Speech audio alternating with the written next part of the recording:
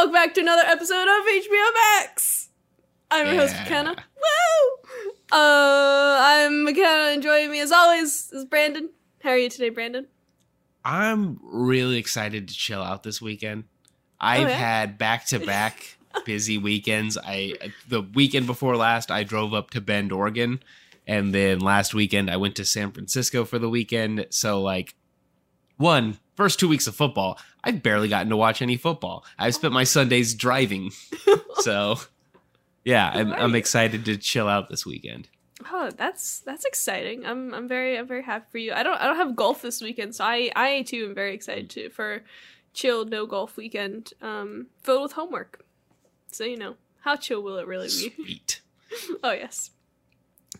This week the pet I might be using this word right. We'll see. Penultimate episode of Film Bro Week. Yes, you are. We did The Aviator. Martin Scorsese's The Aviator. Yes, Have we? Wait, no, that was Christopher Nolan. Have we done a Scorsese film yet? No, Yes. I don't think so. No, I'm pretty sure we haven't. But him, Christopher Nolan, that batch of directors, they just get mixed in my head. Yeah. Everyone did. Ridley Scott. I will say this is the biggest stretch on the Film Bro movie. I wouldn't consider The Aviator a super Film Bro movie, but we wanted a Marty Scorsese movie in here because he is one of the ultimate Film Bro directors. Oh, absolutely. And we didn't want to make you watch Goodfellas again. We know my history with Goodfellas. Yeah, and we went through all the Martin Scorsese movies on HBO Max, and there weren't that many. I was surprised. And so we decided to do The Aviator. Aviator. Yeah, I remember being a Martin Scorsese movie. I thought one of his better movies when I watched it originally. Yeah, good movie. Before we get into our thoughts, I'm gonna have some facts and figures for you. Yeah. Yeah. I bet you've got some good facts and figures because this is a movie about planes. So planes. Yeah. Movie came out Christmas 2004. Budget of 110 million buckaroonies. Made $213.7 million in the box office. There were 11 Oscar nominations, including Best Picture, Best Director, Best Actor. It won 5, including Best Supporting Actress for Cate Blanchett, which she is the first performer to win an Oscar for portraying an Oscar winner. So it's all connected. People really loved Cate Blanchett in this movie. She won so many awards for playing Katharine Hepburn. Mm-hmm. Yeah. She was good. Yeah. Very good. It's one of those things the performance isn't anything particularly special other than that Cate Blanchett was such a beloved actress and she just nailed it. And all the awards. She won all the awards for this movie. She really did. Because there was also 14 BAFTA noms. The best. Wow. Yeah, she won the Best Supporting Actress. Yeah. There were 2 color processes in this movie, which I didn't realize till after, because I noticed the coloring was a little bit weird in the first hour, especially during when there was a lot of green, during the golf course scene. Yeah. And it was on purpose. So the first 52 minutes was with early BiPAC color, or it was similar to how early BiPAC color films were colored. So it was 2 colors, so it was mainly red and cyan. And then the events that took place after 1935 were 3-strip Technicolor, and as the movie went on, it got the colors got there more vibrant. And you actually get an example of the BiPAC color in the movie with the Hell's Angels. Hell's Angels is a black and white movie, but has specific scenes in it that were tinted colors to reflect certain, things going on. Hell's Angels is a dope movie. Have you seen it? Yeah, it's really cool. Is it really? Yeah. Jane Lynch was supposed to be in this movie. She was supposed to be Amelia Earhart, but her scenes got cut. Oh, they mentioned Amelia Earhart in the movie. Yeah. Huh. Yeah. That would have been neat. A Jeopardy clue. Tonight, I think. No, yes, tonight. Pilot category. I digress. The nightmare. The theme after Hepburn leaves Howard Hughes and when Ava Gardner confronts him about the bugging, a theme plays called Nightmare by Artie Shaw, which is the guy that Ava Gardner is having the affair with. If that makes sense. Yes. Yeah, wow, that's neat. Yeah, I know. And I'm gonna hit you with a conspiracy theory. Ooh. All right, buckle up. Okay. Howard Hughes did not die in 1976. I've heard this. He allegedly faked his death and lived another 25 years and died in 2001. He lived in a trailer outside Troy, Alabama, and used his connections with the CIA and the Las Vegas Mafia to conceal where he was and whatnot. He lived with a woman named Eva McClellan. And this is all according to, let me see if I can read my writing, Major General Mark Music, the Assistant Secretary to the Air Force. Yeah, I don't buy it. Yeah.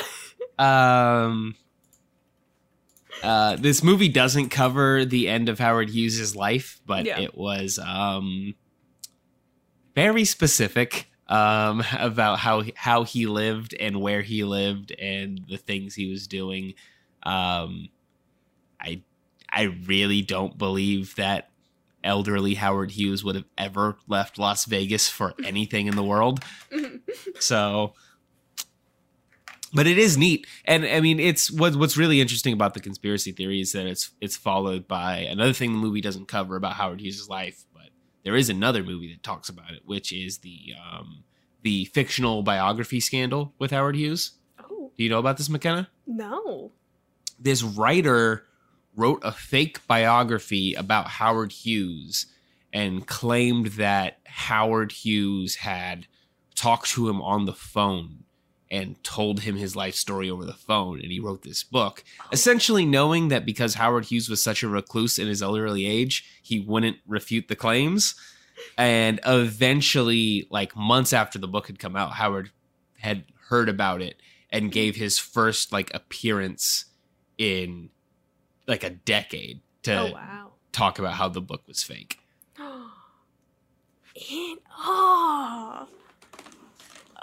There's a movie with what's his name, the guy from Pretty Woman.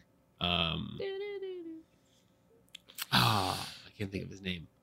But yeah, it's that movie's kind of weird, but that book controversy is really, really interesting. I think they talked about it in the F for Fake. I don't know if you've ever heard of that movie, but that's Orson Welles' pseudo documentary about fake paintings and other scams throughout history. It's pretty cool. Oh, that's Richard Gere. Richard Gere. That's his name. Of course, Mr. Gere. Yes. Joe Mertens was screaming at the screen just now.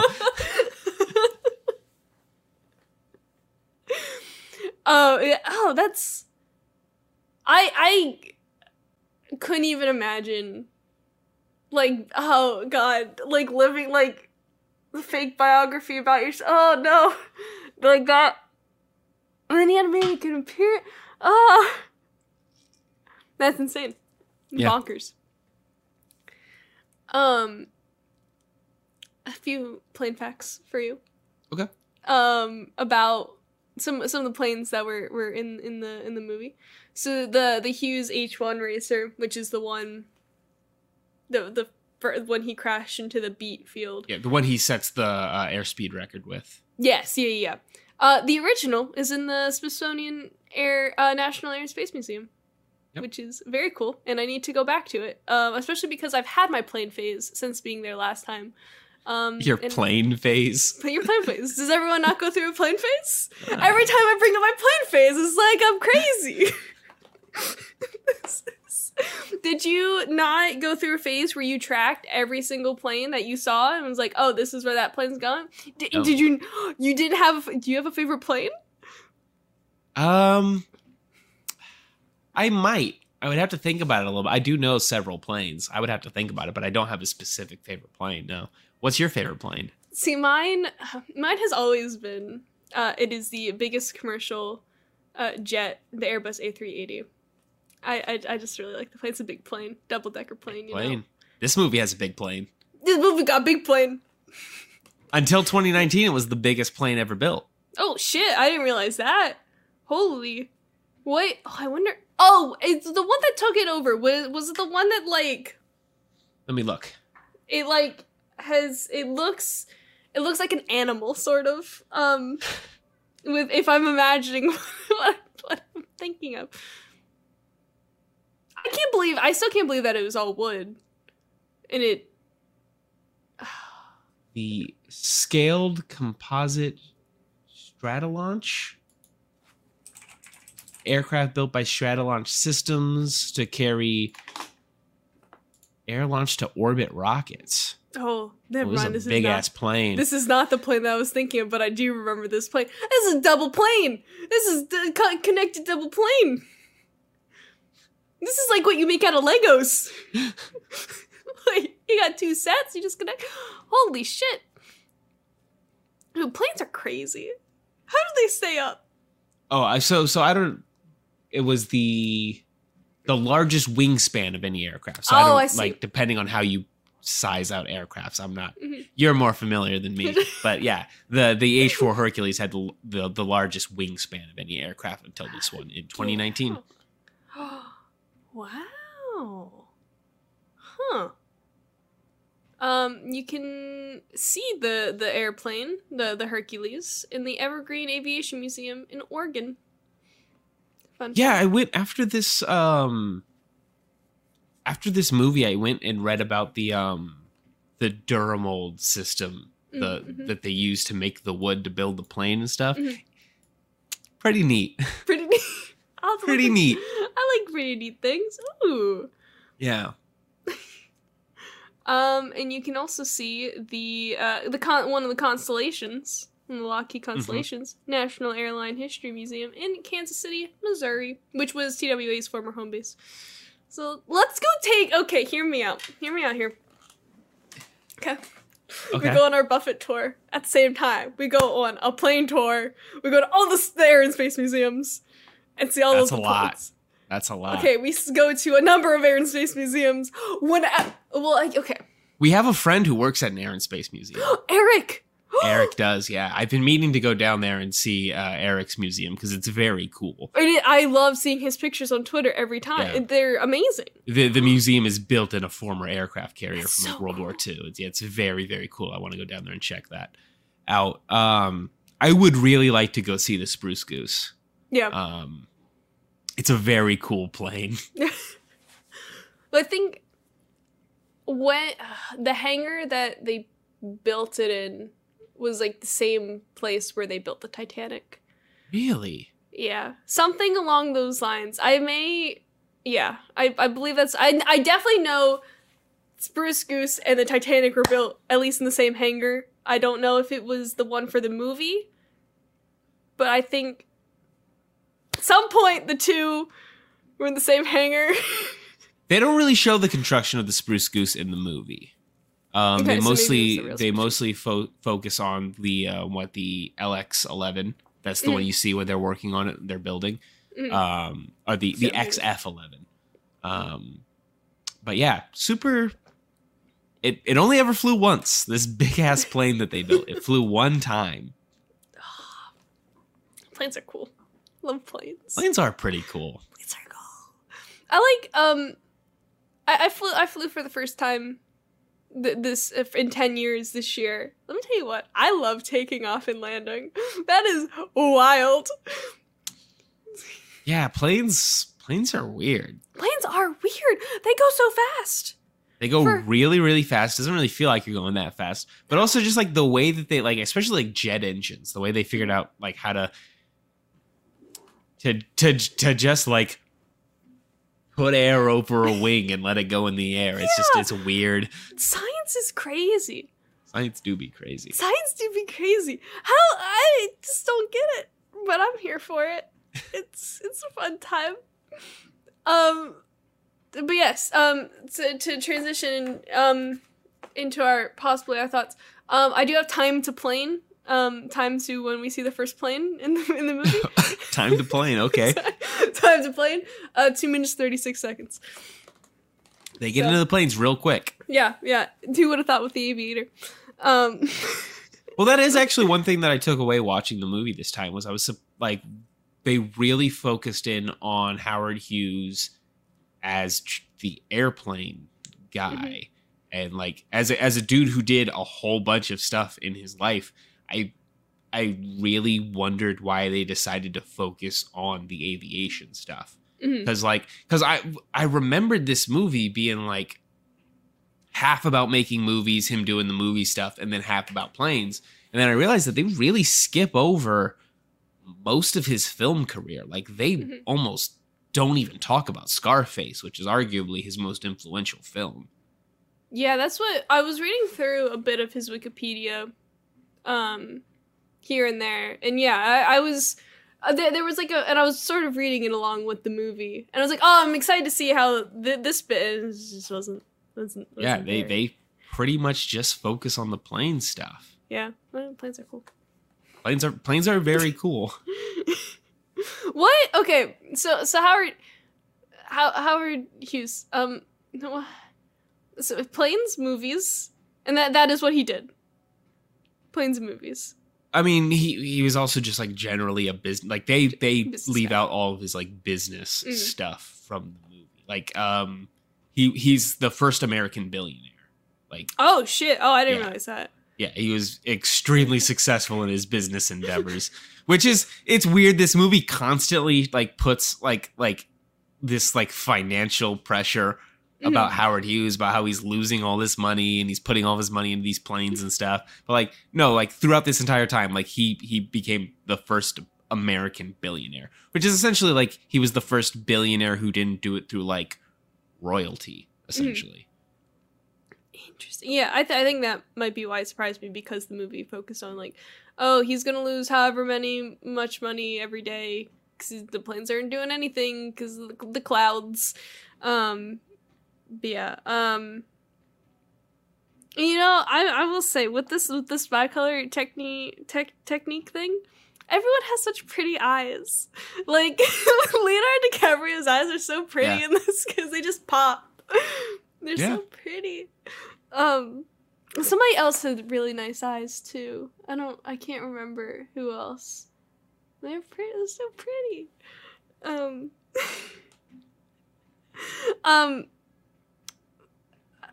Okay, so before I realized it was a very bad crash scene when he did the XF-11. Pre-crash, pre-anything going bad. That could have been the intro to Wings. with the nice music in the background and the plane stuff. And then it took a turn for the worse. Yeah, no, it's a gnarly crash. It is. I didn't realize that. And I this is going to be a weird sentence to say. I like looking into aircraft disasters. I never heard about unless it completely slipped my mind. But like, I don't remember watching an air disasters on it or anything. So I don't think they've talked about it on Black Box Down either, which is actually like it's a pretty interesting story because the movie leaves it out. It was 100% Howard's fault that he crashed that plane. Oh, really? Yeah. Like, essentially, like, so it was a test flight of the XF-11. Mm-hmm. The Army Air Corps designated that it would be specifically a 45-minute flight. Right. Like hard cap, 45 minutes, and that the landing gear would be locked the entire time. Mm-hmm. Howard didn't talk to any mechanics or engineers before he got into the plane, filled the plane up, the full tank, ignored the flight plan, and just like took off, immediately retracted the landing gear, and then tried to do a full extension because that would be like a essentially like that would be like a further test of the plane that like the landing gear and all that stuff worked.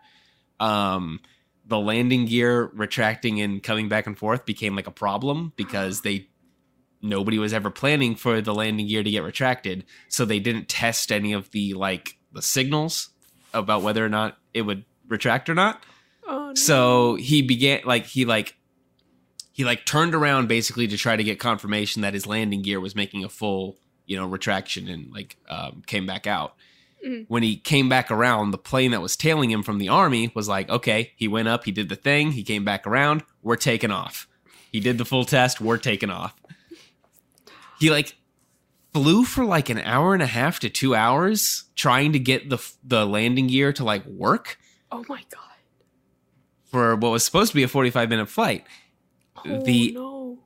If you had talked to the engineers, he would have known that there was an oil leak on one of the propellers that wasn't supposed to be a problem because the plane was only supposed to be in the air for 45 minutes. So it leaking oil for 45 minutes wouldn't have been a problem. It leaking oil for 2 hours, really big problem.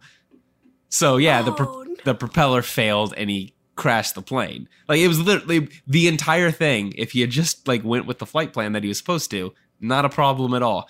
It was entirely his fault that the plane crashed. Oh my God. Ah. Yeah. And he survived. He survived. Yeah, it's insane that he survived. They run through all of his injuries in the movie and stuff. Insane that he survived the crash. Yeah, literally his heart was pushed into the other side of his chest. Yeah. He survived and Goose from Top Gun didn't.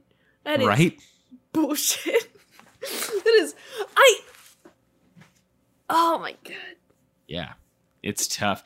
And then the movie doesn't mention it, but I honestly think that they should have, which is following this crash, he became addicted to codeine afterwards because his body. Yeah, this combined with other crashes, he had crashed the Hughes Racer before, mm-hmm. and his body was just totally messed up from this crash.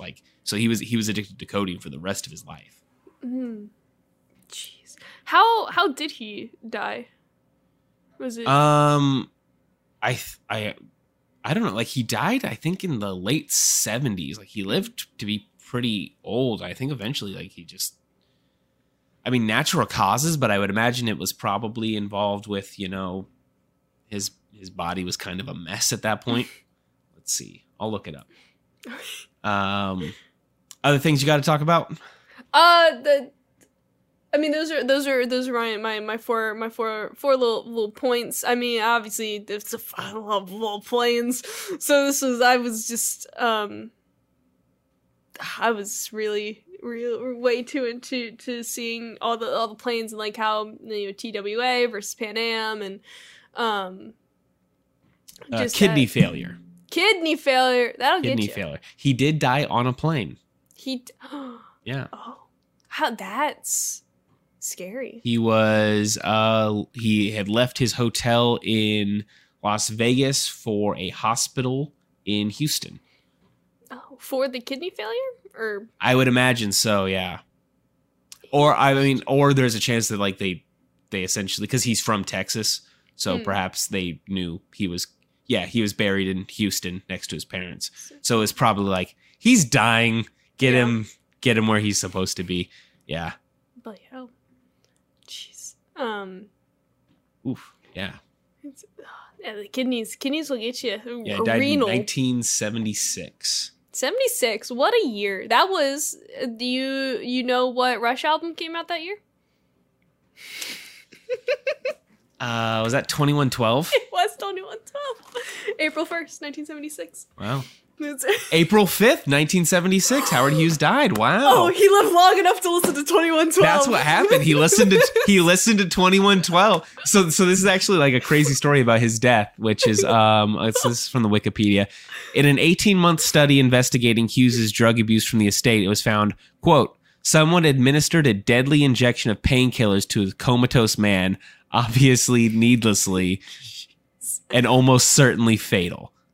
Oh my gosh. Yeah. So he like listened to 2112, went into a coma. The album was just too much for him. It's too much for a lot of it. It's that 20 and a half minute song that'll right knock you right into it was too much for, I mean, he was very old at the time. He was. Just didn't have the it happens to the best of us. I want to hear about your thoughts about with this movie. I like this movie less this time that I watched it than I initially. Initially, I thought that this was arguably Martin Scorsese's best movie. I thought it was really good, a really big epic about this guy. Now watching it, I think it's got some problems. One major problem that I think the movie has, and I'll get to in a second, I thought the first time that I watched it too, and really confirmed it for me this time. I think that the best thing that the movie does is the portrayal of the obsessive compulsive disorder that Howard Hughes had, and the way that like really what this movie does is it takes you up until the point where the OCD completely took over his life, right? Mm-hmm. I think it does that progressive buildup over time. Like you see the tics throughout the movie, and you see how they build up to the point where he starts repeating himself a bunch, and of course the movie ends. The really, really great ending of the movie where he can't stop repeating the way of the future. Right. But I think that the movie portrays Howard Hughes a bit too sympathetically. Oh. And I get that why they wanted to do it, because they're focusing on the mental health aspect of it. And like, it's weird because like you and I don't really have any touchstones for who Howard Hughes is. Right. But like my grandmother, like, that generation stuff, Howard Hughes was like a massive celebrity. Mm-hmm. And like into the 70s, into his death and stuff, like Howard Hughes being this wacko who lived in a Las Vegas hotel, like that was like a common like thing, like a joke that would be on like SNL and stuff. So part of what this movie is trying to do is trying to like dispel the myth about like he wasn't just this like rich, crazy dude. Like he had a disease, and he had a really tough life with the disease and stuff like that. But Howard Hughes was kind of a bad dude. Oh. Like this movie leaves out a lot of the unfavorable things about Howard Hughes. And like, I think if you were making this movie today, making a movie about the first American billionaire in 2022, I think has a different connotation than it did in the early 2000s. Like we think of billionaires differently now. And like, they don't talk about how incredibly anti-communist Howard Hughes was.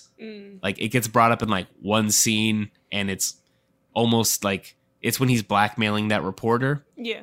And that scene is like him doing like what the movie portrays as like a heroic thing. Mm-hmm. The movie doesn't show him buying RKO pictures and firing every actor who was a communist. Like Howard Hughes was incredibly instrumental in the Red Scare in Hollywood. He's one of the major pushers of it and stuff. Like he wasn't a super good dude. So that those elements of the movie don't age well. And I think if they made it today, they would make it differently. Mm-hmm. I think the biggest mistake that the movie makes, though, is that despite how good Leonardo DiCaprio's performance is in this movie, and it's fantastic, like him doing the tics and Howard's like the progression of the OCD, he does it so well. It's really, really great. But he's so young in this movie, yeah, and he looks so young that it really betrays how big of an era this movie takes place over. Like, McKenna, do you know like how long like this movie takes place over? If I hadn't looked it up afterwards, no, I would have had no idea. Yeah, it's 20 years. Yeah. Like, the beginning of the filming of Hell's Angels was in 1927. The Spruce Goose flew in 1947. Yeah. At the end of this movie, like, he looks like he's aged, like, 2 years. Yeah, like, he cuts his hair and, we're back to 20. Yeah. Like, if you go look up video of Howard Hughes testifying before Congress, he's really old. Like, yeah, that's, I think, probably the worst element of the movie, which is that just... They somehow didn't make Leonardo DiCaprio look like he aged at all during this movie. Mm-hmm. He just grows a mustache. Yeah. Yeah, it's... Well, I remember even thinking, like, oh, his voice in particular sounds so young. I don't know how else to describe it. Like, it doesn't... Yeah. And also, like, I looked up the ages of, like, Katharine Hepburn and Howard Hughes is 2 years older, but Cate Blanchett is like 5 or 6 years older than Leonardo DiCaprio. I don't know, she looks a little bit older than... She does look much older than him in the movie. Yeah, but... It's one of those things, Leonardo DiCaprio wasn't that young when he made this movie, but he looked so young for so long. Mm-hmm. Like, he looks like he's in his 20s in this movie. He's not in his 20s in this movie? Is he not? I don't know. I mean, it came out in 2004. Like, he had to have been in his 30s, right? He must. Yeah, he would have been 30. Yeah, he looks like he's in like he looks like he's like 23. Yeah, he looks like he's right off the set of the Titanic. That's what. Oh my god! Yeah, that's 7 years. Jeez, oh no. Yeah, and what sucks is, like, he aged into the role so perfect. Like, if they could go back and reshoot Leonardo DiCaprio now for those scenes, he would look so good as Howard Hughes. But yeah, it really makes the film feel small, even though it's a 20-year epic. Like, it's this 3-hour movie, but it honestly feels like it covers like 5 years of his life. Yeah. Do some pickups 18 years later. It's fine. Yeah, redo it. Just redo the movie, yeah. You don't even have to do the whole movie. Just redo the latter half. We're fine. Yeah. Just like from when he locks himself in the theater on. Just reshoot those scenes. Exactly. You could easily, because the beard covers up a lot. He's got the long hair. You could easily edit that in a way. Yeah. I think a lot of the things that, because Scorsese's fucking crushing it in this movie. He's doing such a bang up job in this movie. It's insane. Like, the scene of Howard Hughes locked in the theater is so well shot with like the lights pouring in and stuff. The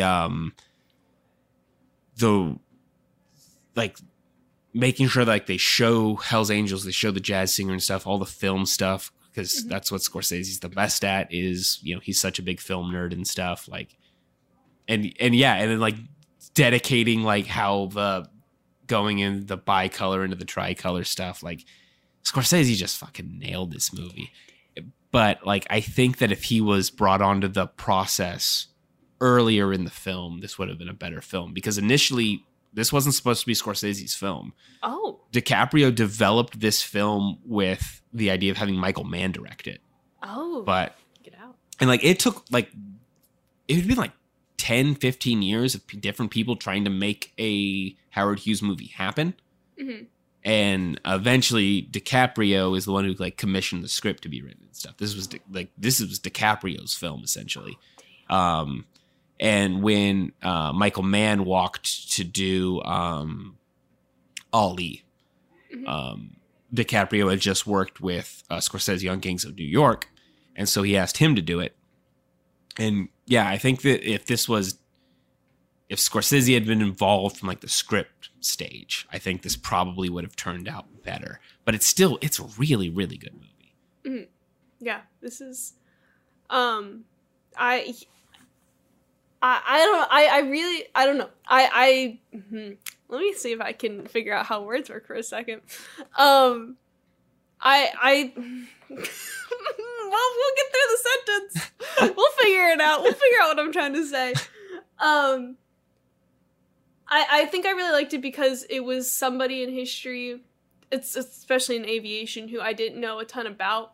So getting to see those planes, and also just he did planes and movies, like holy shit, and just, I mean, obviously, like you said, left a lot out of his life, but the laying that groundwork for me, because I will go down the Wikipedia rabbit hole and go down, I'm sure, a million other Howard Hughes rabbit holes.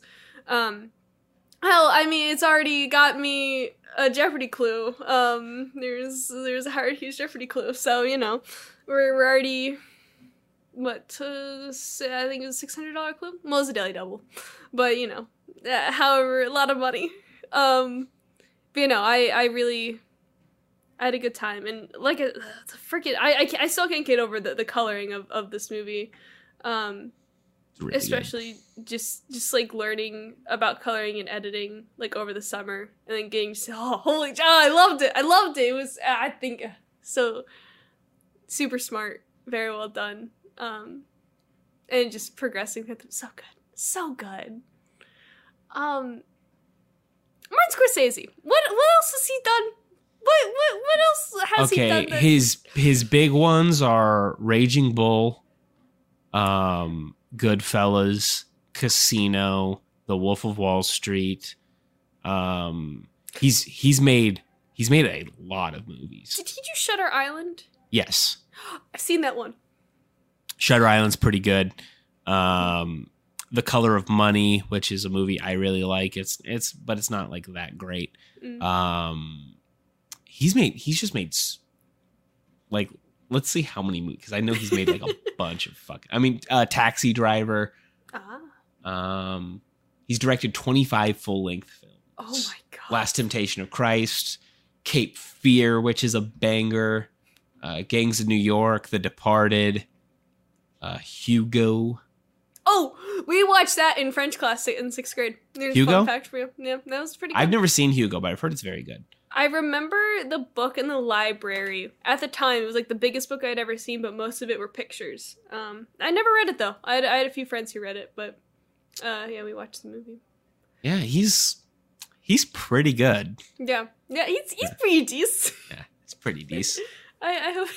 How is he? How old is Mr. Scorsese? He's got to be like 90. What? Oh no, 79. Holy moly! I was gonna say, because how old's fucking Clint Eastwood? Oh. I thought Clint Eastwood was in his 90s. But yeah, Scorsese, man, just Scorsese. Yeah, so Clint Eastwood's 92. Clint Eastwood's that much older than Scorsese? Well, that's crazy. Huh. Scorsese's been apparently his movies very pivotal moments of my life. Well, not very pivotal. Oh no, yeah, no. When you saw Goodfellas, pivotal moment. So you know, you got 6th grade French class, senior year English, and the second date with Spider-Man.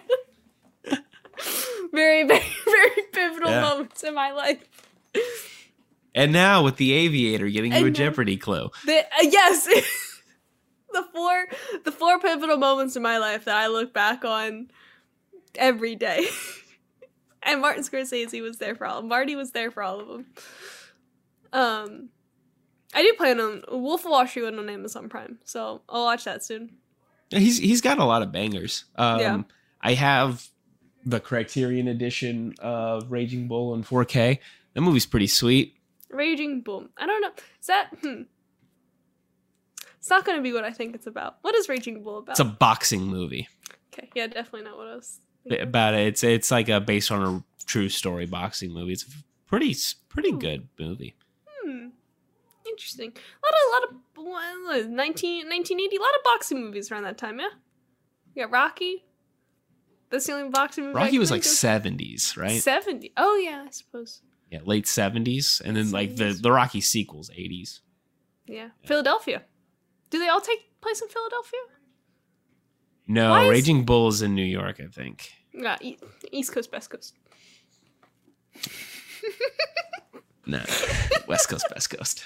Hear me out. We have hosses over here. We also have buffets in the West Coast. You don't have Haas's. Oh, the Tony Salad update.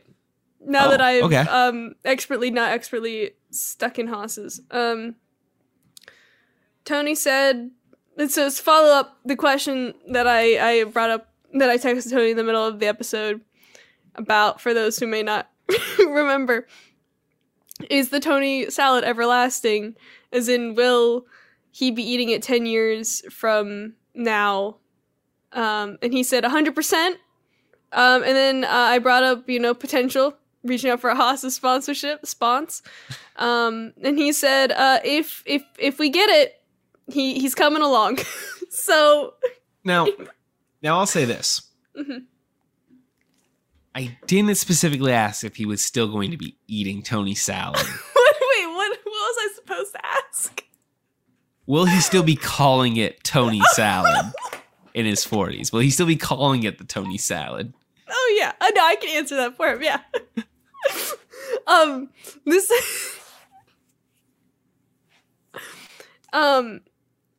Tony Salad. I might be having one next week.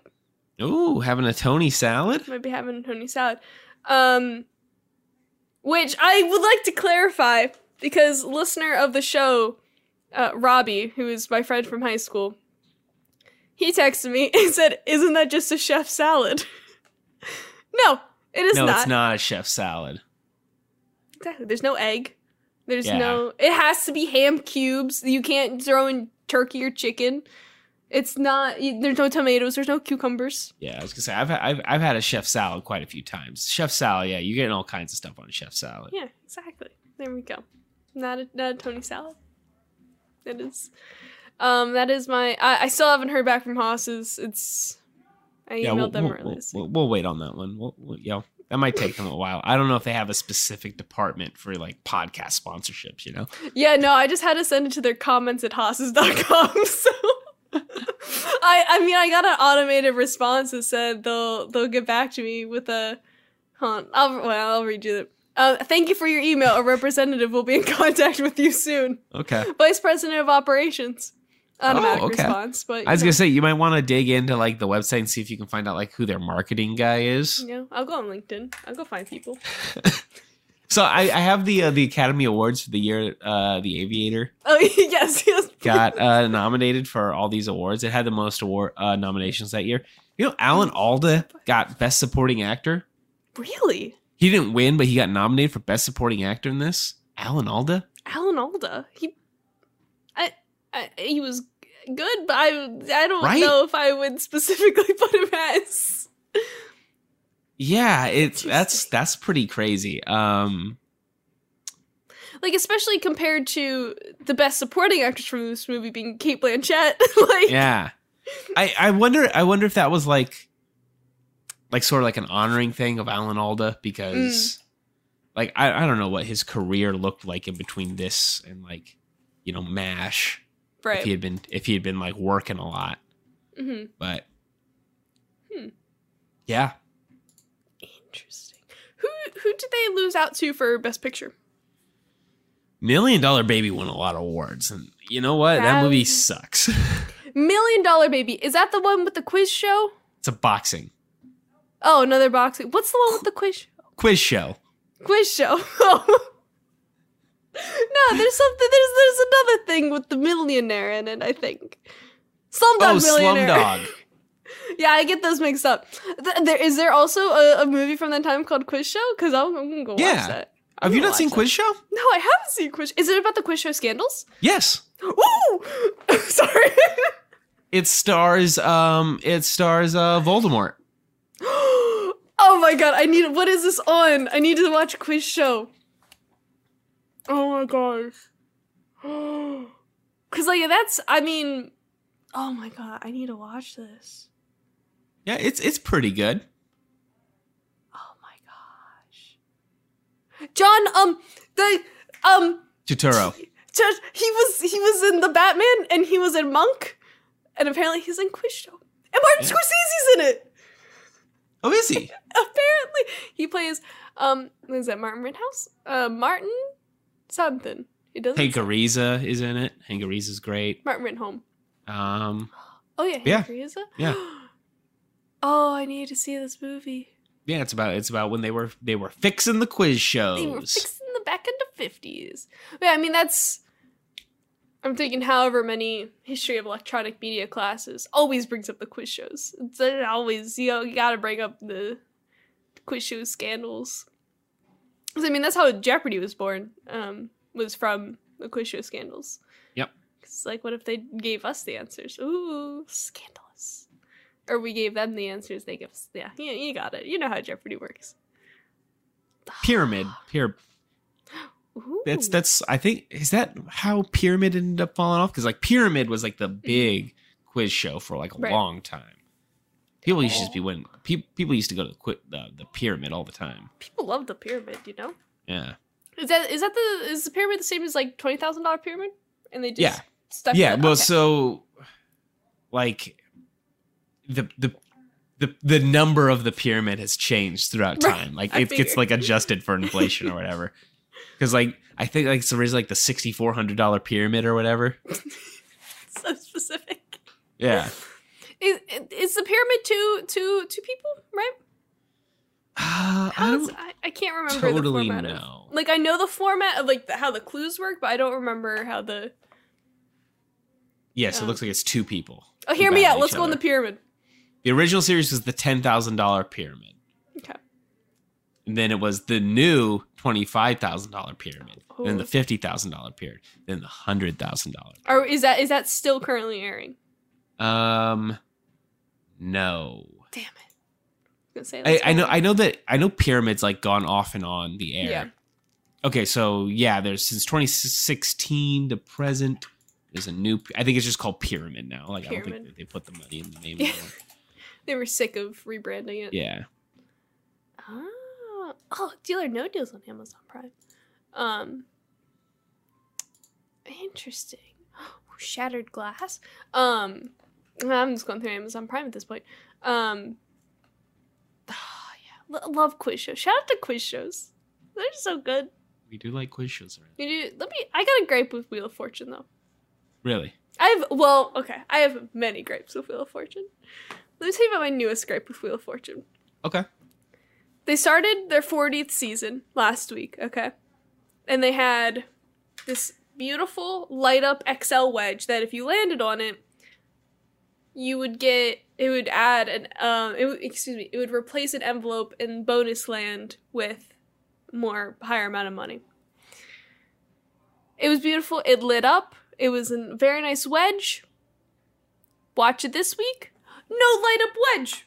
They had the light up beautiful wedge for 1 week. Outrageous. I'll tell you this. I watched Wheel of Fortune a couple weeks ago because it was on before Jeopardy, and I was going to watch Jeopardy that night. And like they did like a mini game where it was like solving the puzzle, but they weren't spinning the wheel while they were doing it. It was like a different like little mini game within it. Oh my gosh, it's not the triple toss up. It's the one where they do like if you get all three, it's $10,000 or whatever. Yeah.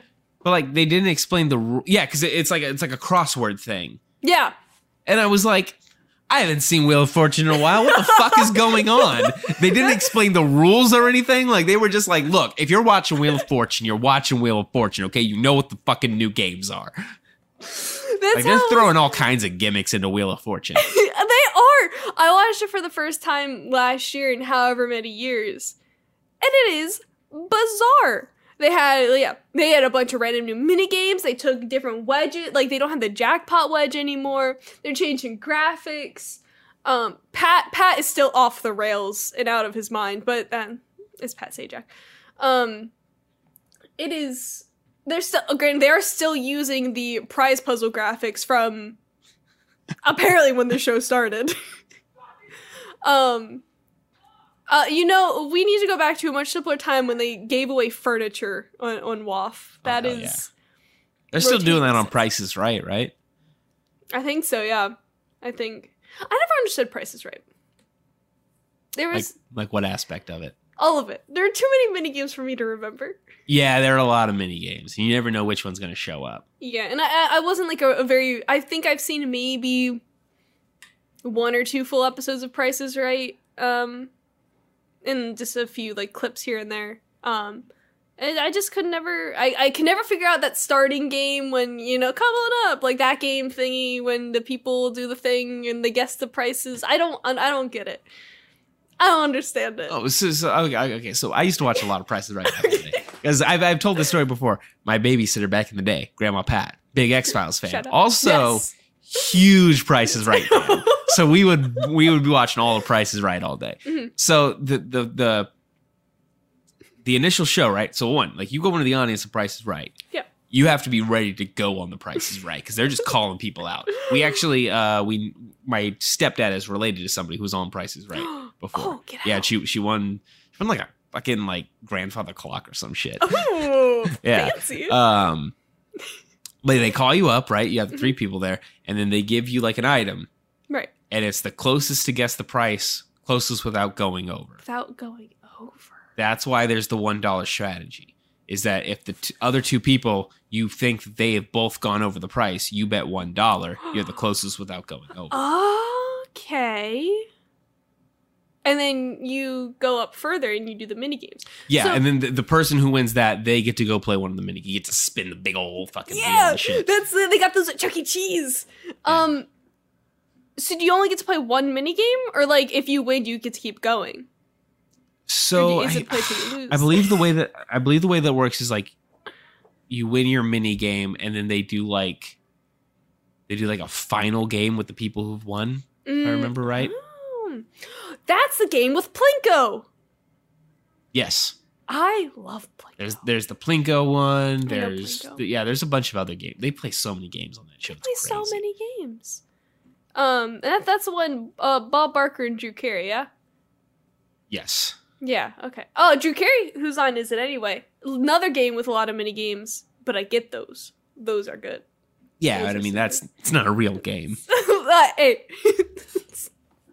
The rules are made up and the points don't matter. Points don't matter. Yeah. I just game shows are just great. Quiz shows, game shows, the Aviator. Are they still doing Hollywood Squares? Ooh, are they? I hope so. Because Hollywood Squares was the shit. That's I believe Alex Trebek. That was one of his first. Really? He was on Hollywood Squares? He, I think, hosted it for like that was one of the first games he hosted. I think. No, it wasn't. Oh, what did he did something with something. He did a few. I'll figure this out. Hollywood Squares has the best part of Hollywood Squares was the episodes with Paul Lynde. You know who Paul Lynde is? No. He's like a comedian. I'm pretty. He's like a like he was like one of like the first like gay comedians or whatever. Mm-hmm. Fucking hilarious on Hollywood Squares, just like ripping out the one-liners or whatever. There's like it's like when a man falls off a boat, they say "man overboard." What do they say when a woman falls off the boat, Paul? Full steam ahead. That's how he would talk. He would like talk like that, and then he would laugh at all of his own jokes. Paul Lynde's the fucking best. Just go look up YouTube compilations of Paul Lynde on Hollywood Squares. He's so funny. Alex Trebek hosts a bunch of shows: Wizard of Oz, High Rollers, Double Dare. I may even thinking of High Rollers, Jeopardy. He did a Pitfall, Battlestars. He did a bunch of stuff. $128,000 question, just to keep with our theme of dollar noun. Yeah, Hollywood. I've seen a few clips of Hollywood Squares. I think I've seen one with Jerry Seinfeld before, like when he was first starting off. I think was Betty White on that pretty. I would have bet so. Yeah. Yeah, Betty. Oh, Betty White. I think like the format of Hollywood Squares was there was a couple like regulars, and then they would like rotate in like a big celebrity every now and then. Let's see here. When did Hollywood Squares go off the air? 04. Oh, 4. Wow. So they tried to bring it back, huh? Yeah, 19. Yeah. Oh wow! It ran for syndicated. a while in 1998. We should bring it back. We should bring it back. That's what we'll do. Okay, so hear me out. Okay. Buffet run? Plane run? Hollywood Squares. Hollywood Squares. That's where this all ends up, with me and you on Hollywood Squares. Yes. How many game shows can we get on? That's how we make our money. That's how we get the HBO Max credit card. For the wait, what was the thing we were going to buy? Wait, I don't even remember. The Memento Special Edition DVD. Right? Yeah. $5. It was like $5. Yeah, we need the company credit card for that. Company credit card. Do you think we could get it customized with the picture? I don't know. I just bought the Criterion edition of House for Spooky Month today, so I could probably afford the Memento DVD. I forgot that House was also a movie, and I thought you meant the television series. Yeah, the entire TV series House is in the Criterion collection. I was like, oh my god, I didn't know they did TV shows too. Yeah, Spooky Month. That's going to be very interesting. I can't wait to see how that goes. Yeah, let's introduce Spooky Month. For the month of October, we are going to be reviewing 4 spooktastic movies. Shocktober. We are doing I'm pulling up the graphic right now. Where is it? It's gonna be scary. Yeah, we're doing House, the Japanese horror film Hausu or House. We're doing The Blair Witch Project, The Exorcist, and The Fly. Ooh, Jeff Goldblum. I'm disappointed with HBO Max's horror film category. Ooh. These are all bangers. All 4 of these are bangers. House was going to be on this no matter what, because House is a fucking wild ass film. I can't wait to talk about House. But like I was really hoping we could do like Alien or The Thing or a couple of my big favorite horror movies. Mm-hmm. Evil Dead 2 is not on HBO Max anymore, which is one of my favorite movies of all time, and we are still sticking to the format. Damn it. Yeah. We will stick to the format until they make us. Yep. So these are the ones we're doing. All 4 bangers. Mm-hmm. We're starting off light.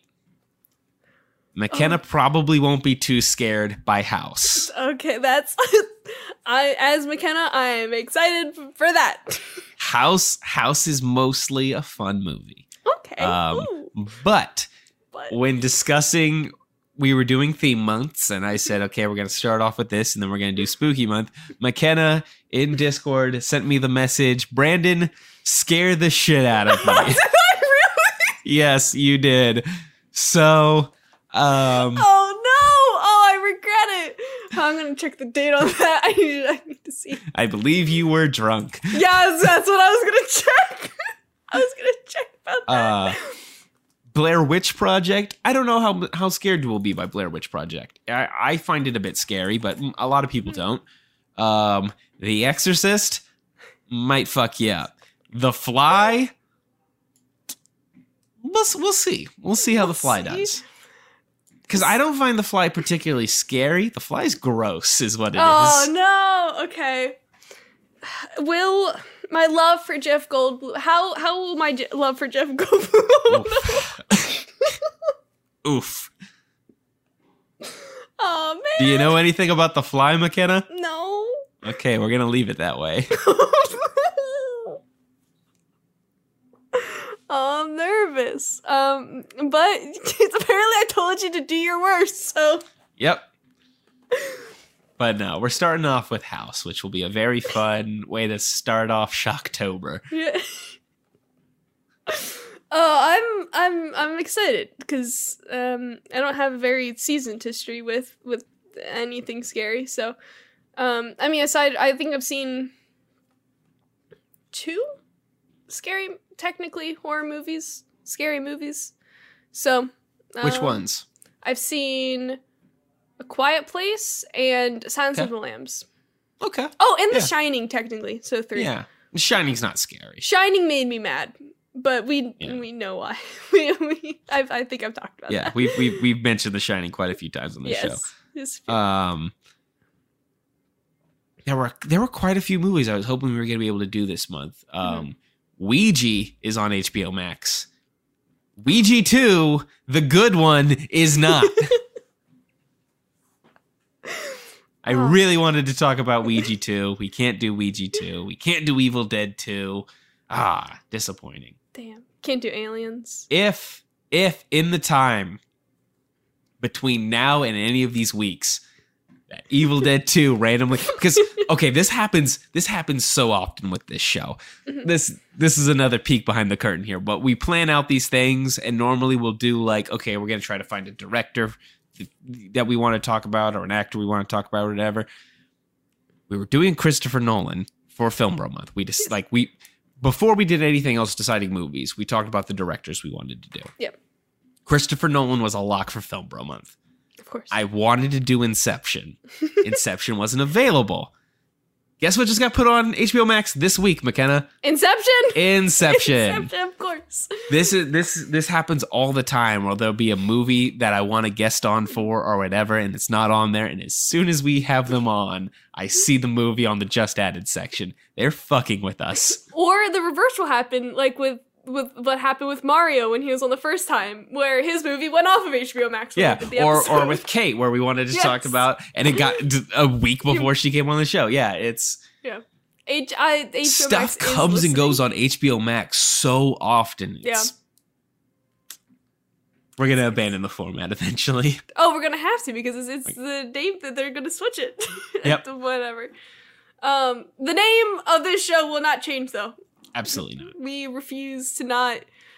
So HBO Max. So obviously HBO Max stands for Home Box Office Maximum. I'm gonna wrap up the show in a second here, but I want to get your take on this. What does our HBO Max stand for? That's a good question.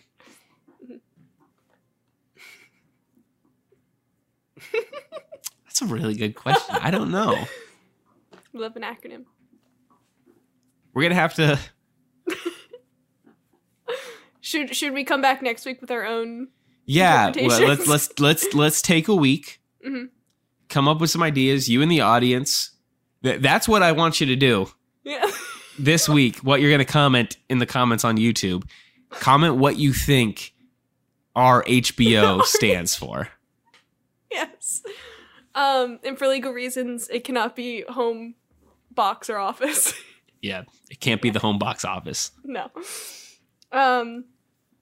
Yes. The YouTube, subscribe, do the comment, and like, and turn the bell on, and please do all of the things. Tell people about it.